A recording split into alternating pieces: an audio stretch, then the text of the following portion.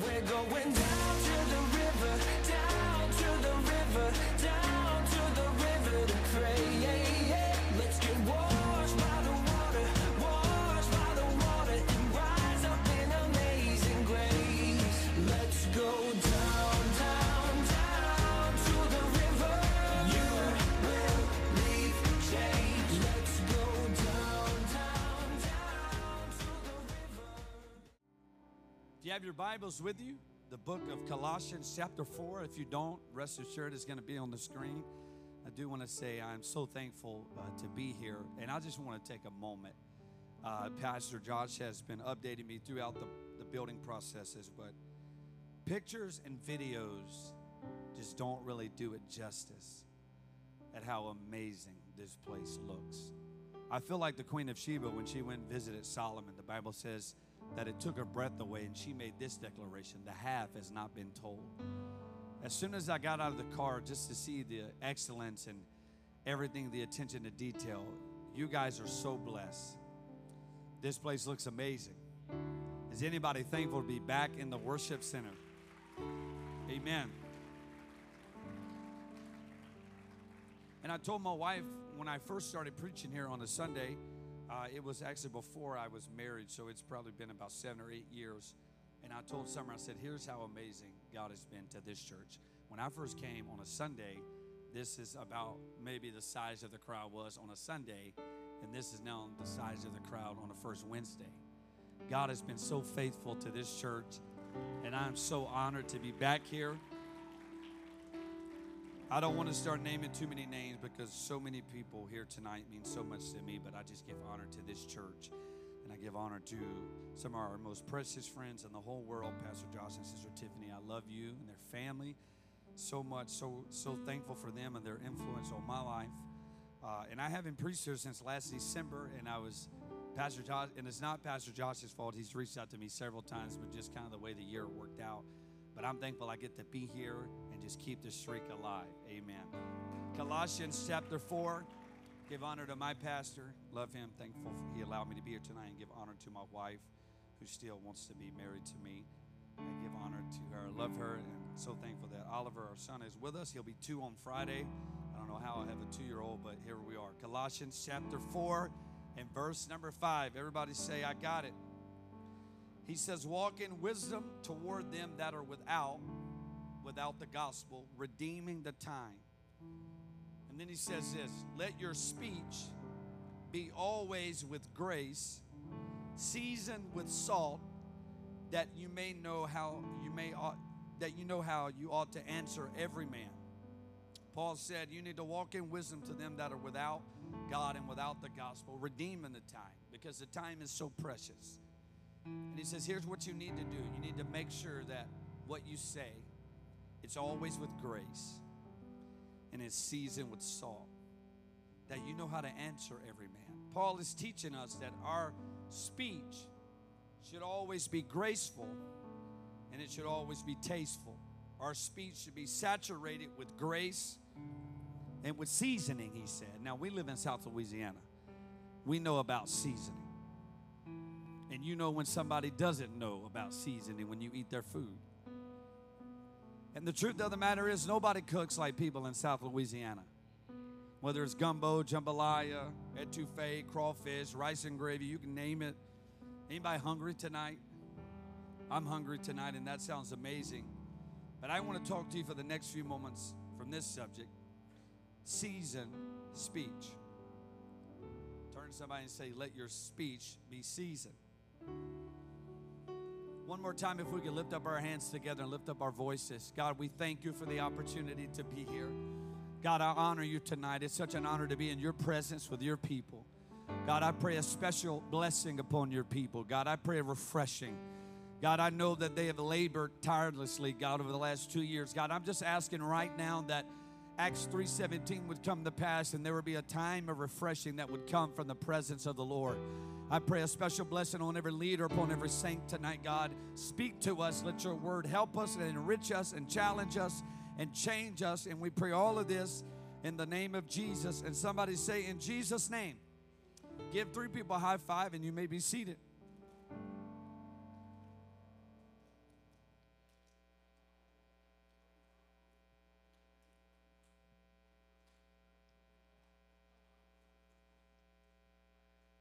In our opening text, we see that Paul is instructing us that God does not want our speech, what we say, to be bland. He wants it to be flavored with the goodness of His grace and the richness of His word. And I believe it's not an accident that Paul instructed us that our speech should be full of both grace and seasoning by way of salt. Salt not only enriches the flavor of something, but it's also a preserver, and salt changes everything that it meets.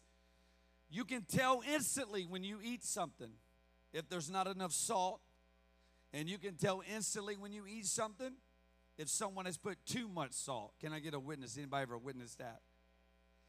And it's no accident that Jesus told us to be salt and light in the world. I believe this is instructing us. A light shines with no noise. It just shines and illuminates in the darkness. So Jesus told us to be a light, but He also told us to be salt in the world. Salt comes through, I believe, what we say, because what we say is important and how we say it is important. I'm reminded of a story of a husband whose wife left him in charge of watching his mother-in-law and her dog while she went to the town to run errands. The wife instructed this husband. She said, "Babe, I've got to go into town and run some errands. I'm asking you, please, keep a close eye on my mother and keep a close eye on my dog." When the wife got home, she noticed that the dog was missing, and she asked her husband, "Where is the dog?" The husband, with no thought at all, said, "The dog died." "What?" the wife replied. She said, "I can't believe you can just blurt it out like that." She said, Why can't you be a little more sympathetic? You could have softened up your words a little bit by saying, "Well, the dog was on the roof and he slipped off the roof and died. And babe, I did everything I could to save it, but he didn't make it." And after the man's wife recovered her emotions for a little bit, she says, "Where is my mother?" The husband thought for a moment and said, "Well, your mom was on the roof."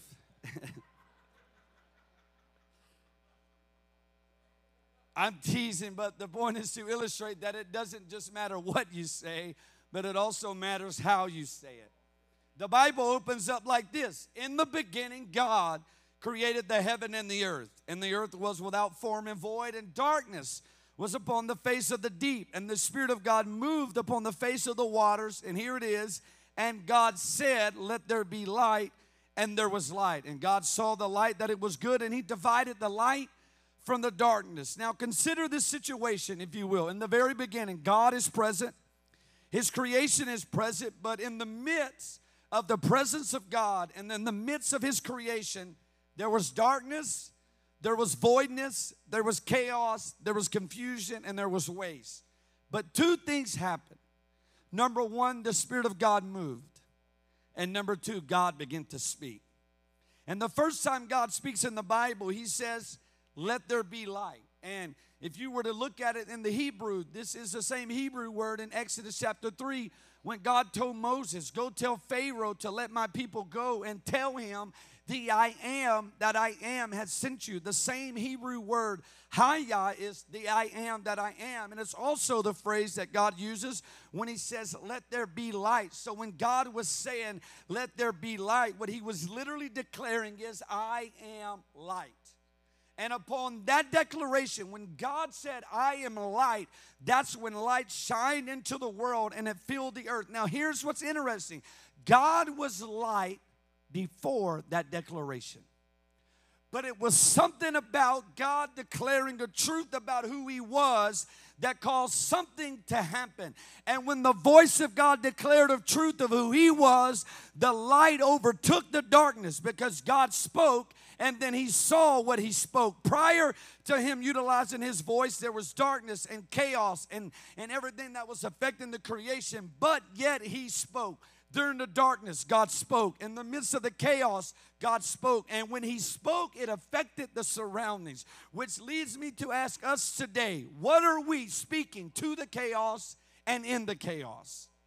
God did not wait for an ideal situation to declare a truth about who He was. But He said, in the midst of the darkness, in the midst of the confusion, I'm just going to release a truth about who I am, and I am light. And upon that declaration, the whole world stood at attention, and all of a sudden the chaos subsided and the darkness subsided. Because when you release a truth about God, it affects the atmosphere.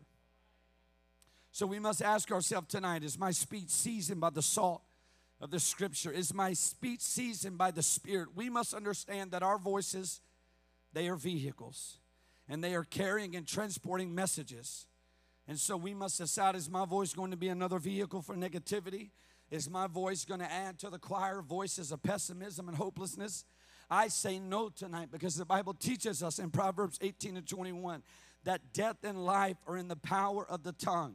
Gary Chapman said it like this: our words are either going to be bullets or seeds, because they're either going to go and produce death or they're going to go and produce life. And I believe it's no accident that in Proverbs 18, Solomon lists death first, because I believe it is the natural inclination for a human to speak death and to speak negative. That's why bad news travels so fast. But I have made up my mind tonight that I don't want to be with the number that submits my voice to the voice of negativity.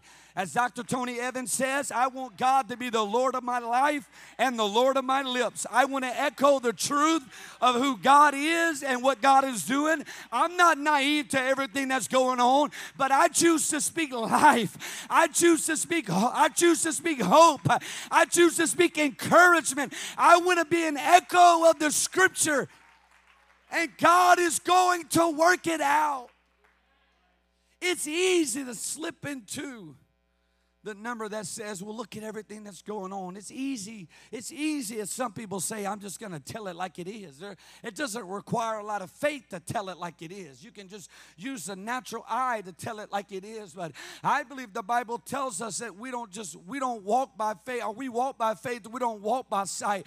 But I believe that should also affect how we speak, that I don't just speak by sight, but I speak by faith. No matter what the enemy is telling me about my family, I'm going to speak life, and I'm going to speak the promises of God. I'm not going to succumb to a victim mentality. I believe God is faithful and God is true and is going to do everything He told me He would do. So I will lift up my voice irrespective of my surroundings, and I will declare God is on the throne. The church is alive and well. My family is going to prosper. Our church is going to have a revival. Our country is going to have a revival. It doesn't matter what's going on. God is going to bless the river, because my speech is going to be seasoned, and it's going to season the atmosphere. Somebody should just lift up your hands right now and just go ahead and release it. My family is going to be saved. My kids are going to come back. I don't care what the enemy says. He's not in control of my life. But my speech is going to echo the Bible I read and the God I serve. And when God is in the picture, it's never over. You see, I can understand why someone who doesn't know Jesus can speak fear and worry. But my question tonight is, if we have been baptized in the precious name of Jesus and we are filled with His Spirit, may we not be carriers of fear and anxiety and worry and stress. God does not speak that way. His Word does not speak that way, and His Spirit does not speak that way. So we as His people should not speak that way. But what affects our speech is the things that we allow to speak into our lives. Because the voice we release is directly connected to the voice we receive. I have to hurry. But there have been numerous studies, and I'm going to go through this fast, but there have been numerous studies shown that for a child's ability to speak, it is directly connected to his ability to hear. And what a child hears in the very early stages of his life is going to be instrumental in the development of his ability to speak, because you cannot separate the impact that hearing has on speaking for a child. And likewise, as children of God, what we hear, it affects our speech. And so if we consistently take in a diet of negative things and negative news and negative people, what's going to happen is it's going to spew out of our life. Two of the biggest lies that we've ever been told is, sticks and stones may break my bones, bones, but words will never hurt me. That is not true.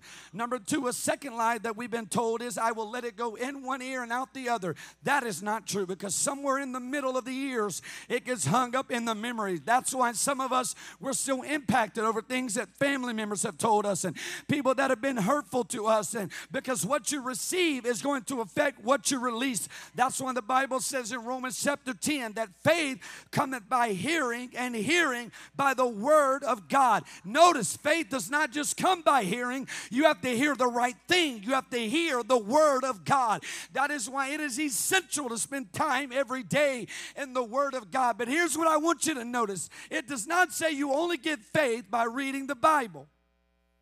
It says you get faith by hearing the word of God. That means you and I, who have the word in our hearts, we can release that word into somebody's life, and they may never read a Bible, but when we speak the word, they can get faith. You can speak the word to somebody on your job who was on suicide watch, and all of a sudden they say, I don't know what it is about what you just told me, but it affects me. You know what happens? You're releasing a truth about who God is in the chaos, in the darkness. And when you release the light, it overpowers the darkness. I wish somebody would just lift up your hands right now and say, I'm going to release the truth of who God is. I'm going to release that God is for me, and that no weapon formed against me shall prosper, because God said it will not prosper. That's when Jesus and the gospel spends so much time speaking about guarding what we hear and guarding what we say. He said it like this in Matthew chapter 11, verse 15. He that has ears to hear, let him hear. He didn't say he that has ears. That's all of us. But he said you got to have ears to hear. He goes on to say in Revelation chapter 2, because Matthew was the outpouring of the Spirit. But in Revelation chapter 2, after the Spirit has been outpoured, he gives very specific instruction about what we are to hear. He said, he that has an ear, let him hear what the Spirit is saying to the churches. And I made up my mind. I want the voice of the Word of God and the Spirit of God speaking into my life. I know all the news outlets, and I know all the negative people, and I know all the bitter people are saying what they want to say, but I want to know, what is God saying? What are the promises of the Word of God saying? What is my pastor declaring over our church? What is the Spirit saying in my private prayer time? I have a voice and I have a choice, and I'm deciding not everything deserves an audience with my ears. As a child of God, there's some things I'm not going to listen to, because what I receive affects what I release, and I want to make sure I'm releasing hope into this world. I want to make sure I'm releasing light into this world. I want the people that I go to work with and go to school with to know that Jesus loves them, and it's not over. We must guard the voices we receive, because it affects the voice that we release. I want to hear the right voice, and I want to release the right voice. There's something supernatural that God has designed about the power of our voices. My voice is my choice, and I'm going to choose to speak to all that hears. Jesus loves you, and Jesus can save you, and Jesus can deliver you. I will not add to the number that's telling people they're bound by generational curses. No, I serve a God that can break generational curses. I'm not going to add to the number that tells people, well, your family was like that, so you got to be like that. Oh, no. I believe there was a man who was hung on a tree that can step into any family tree, and he can break the chain, and he can undo the curse, and he can loose the fetters, and he can make you sober, and he can deliver you of an addiction. He can put a marriage back together. He can reach down to the prodigal. I'm telling you, as long as somebody has a heart beating in their chest, it's not over, because God is able. I've just come tonight with a simple word to somebody. Don't believe the lies.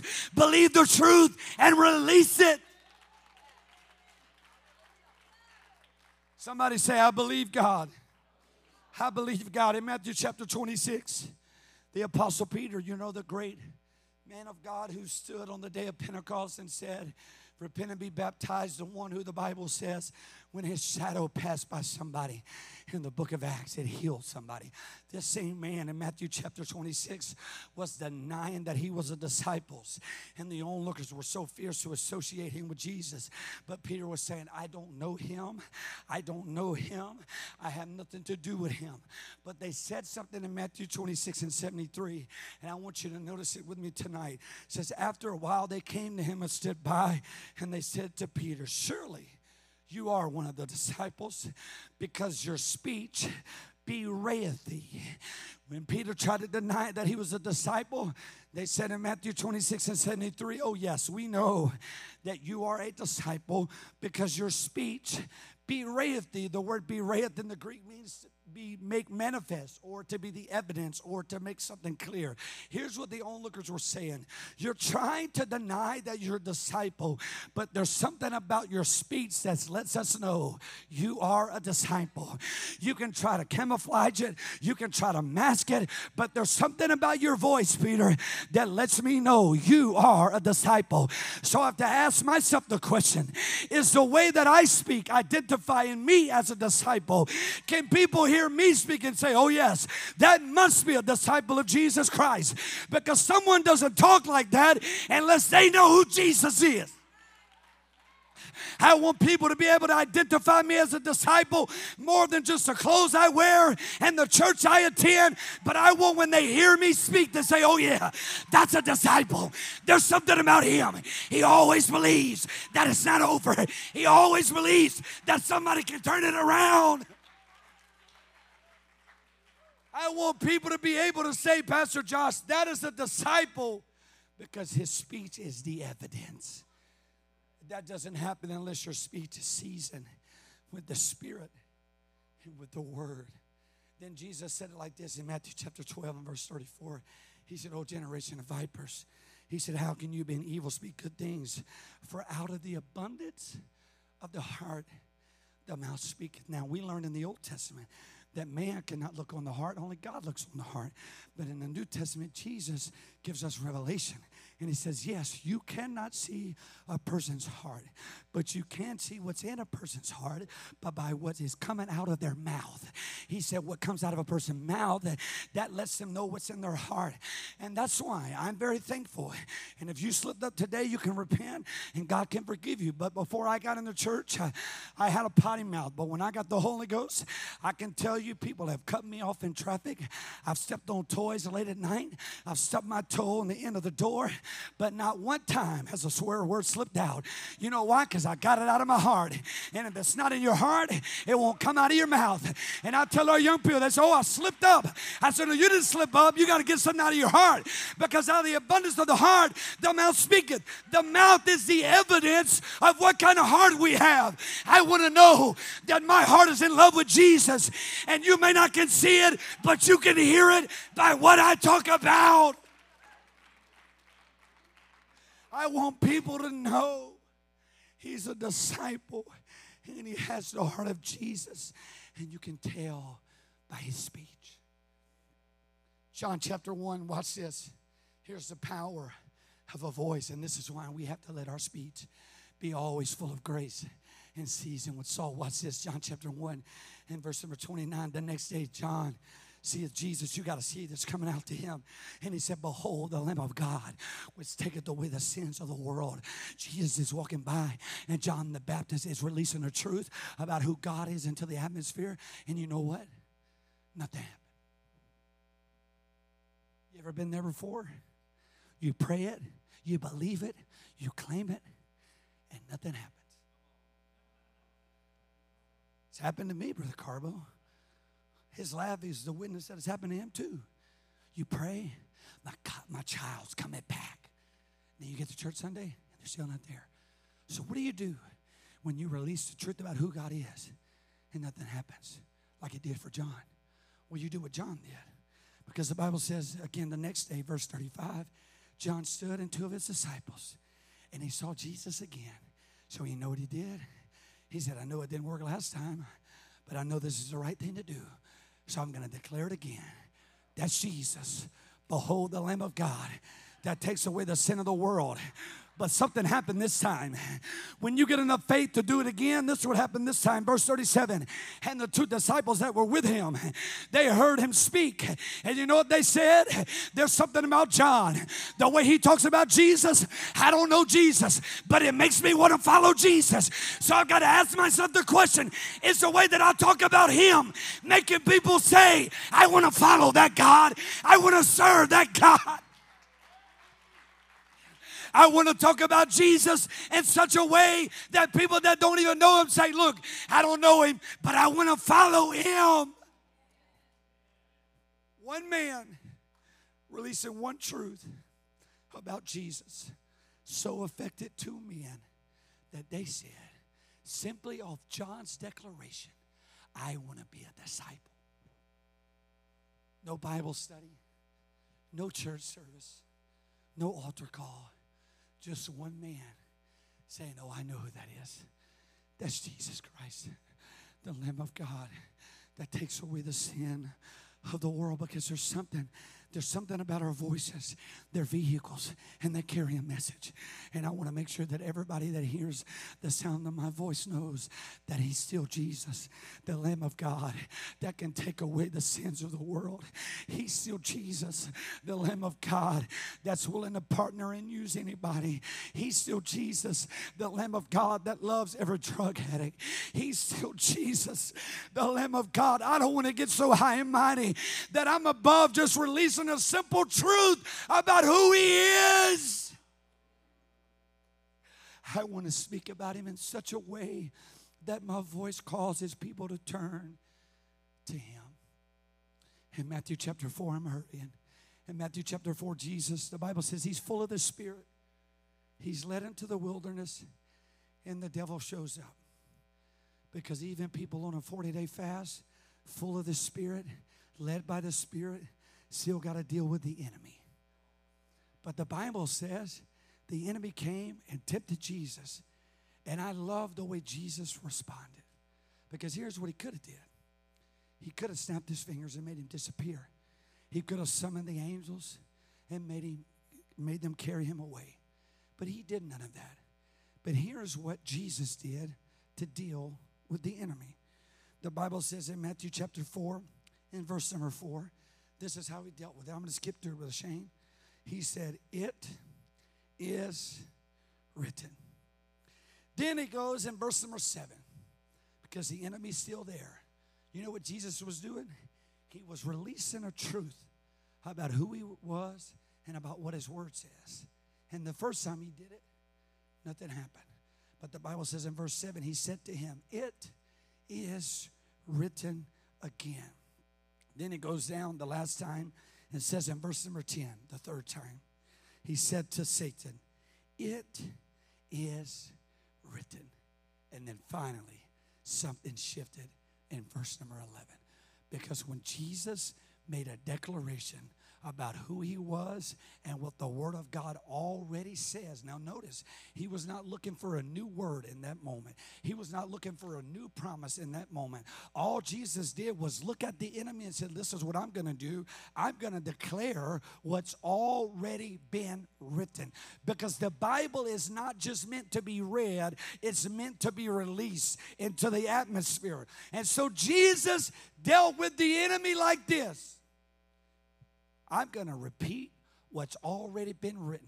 And here's why I love that so much. Because if he would have snapped his fingers and made the devil disappear, that's really cool and everything, and that would be a flex, but we can't do that. If he would have called the angels and said, take him out of here, that also would be a flex, but we can't do that. But he did something that we can imitate. Because we deal with the same enemy, but we also have access to the same promises. And we can still say, it is written. I'm not looking for a new way to defeat an old enemy. I'm going to do the same thing Jesus did. I'm going to release the word of God. I want you to stand to your feet and throw your hands in the air for just a moment. Some of you, the enemy's been lying to you, and you're almost at the place where you believe him. But God has sent me here tonight with a simple word. The devil is a liar. He cannot speak the truth. But the Bible says that God is the way, the truth, and the life. Somebody lift up your voice for just a moment and declare, it is written. Come on, it is written. It is written. It is written. The Bible says the enemy cannot tell the truth. It's not in him. So you should take it as a sign. Whatever he's telling you, the opposite must be true, because he can't tell the truth. I'm going to believe God, because the Bible says that God is not a man that he should lie, nor the Son of Man that he should repent. The book of Hebrews says it like this: it is impossible for God to lie. I close with this. I got to hurry. I've never preached this. I didn't want to preach this tonight. But all day today in my office in prayer, I'm sitting there, man, God, give me some groundbreaking word. I never preach a groundbreaking word, but I thought tonight be the first night to try it, you know. It's just the way that I am. I'm just a simple, tries to preach an applicable message. But all day I feel like somebody needs hope, and somebody needs to get their voice back, and somebody needs to take the muzzle off, and somebody needs to realize that he is a liar and he has no power over you. It is written. It's already been settled. It's already been declared.